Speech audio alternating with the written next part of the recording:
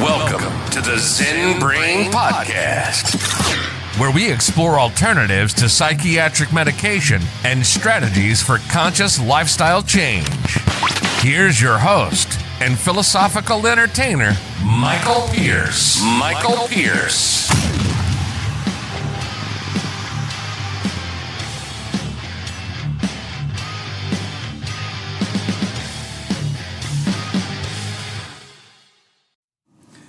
Good morning, this is Michael with this week's Universal Principle, and if you live in Utah, then you will know that it is snowy outside. We got at least a couple feet, and it's still snowing, so I probably won't be going too far today. Figure I'll stick around rather than driving around with all the crazies. Anyway, today's Universal Principle: we live in what we radiate. And the fascinating thing about this one is that when we are in something that we radiate, we get a thought, and that brings up emotions from our subconscious, and then we radiate that, but we can't experience what it is we're radiating. So it gets to be kind of a conflict when we try to experience something or feel something that is outside of us, like getting love from another person rather than being love and giving love.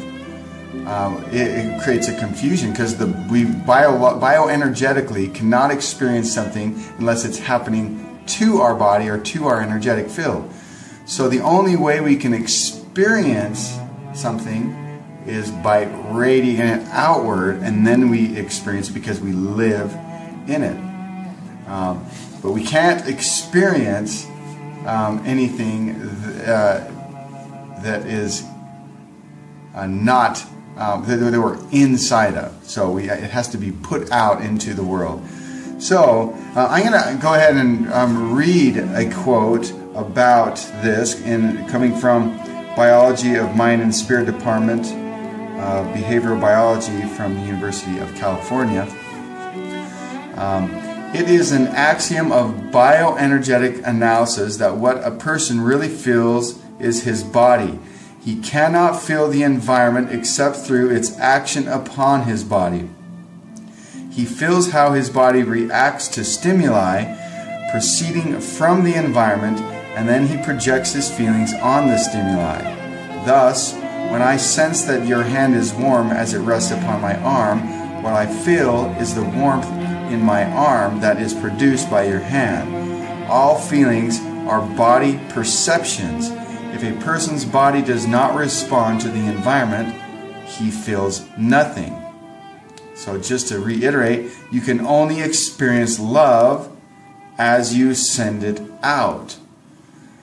So this is where we need to pay attention to what we think and what we feel, because this is what we're radiating. But it can be an interesting dynamic because you won't know what you're radiating necessarily. It's something you live in. It's kind of like a fish in water.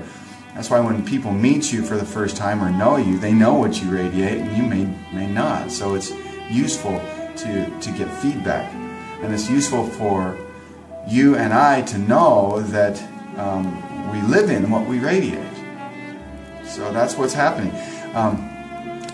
For me, when I shifted from trying to get love from one person and started opening up to just love everyone, and I was radiating love because I was loving everything and everyone, what I found is that people were loving me more because I radiated that and lived in that. To the point sometimes where I don't even feel worthy because I get so much love from other people. I'm thinking, I don't deserve this.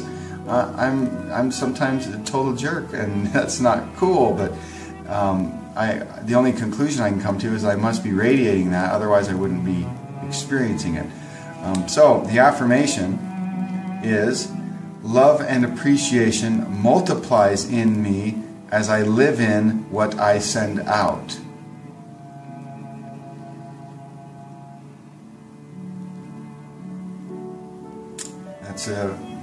That's pretty powerful for me. And when I really learned this myself is, again, I was married and I got divorced, and so that confused me because I thought I would be married forever, because that's what marriage makes you think, at least at the first time. You're like, oh, it's got to be forever. So when it doesn't happen, you feel like this big failure.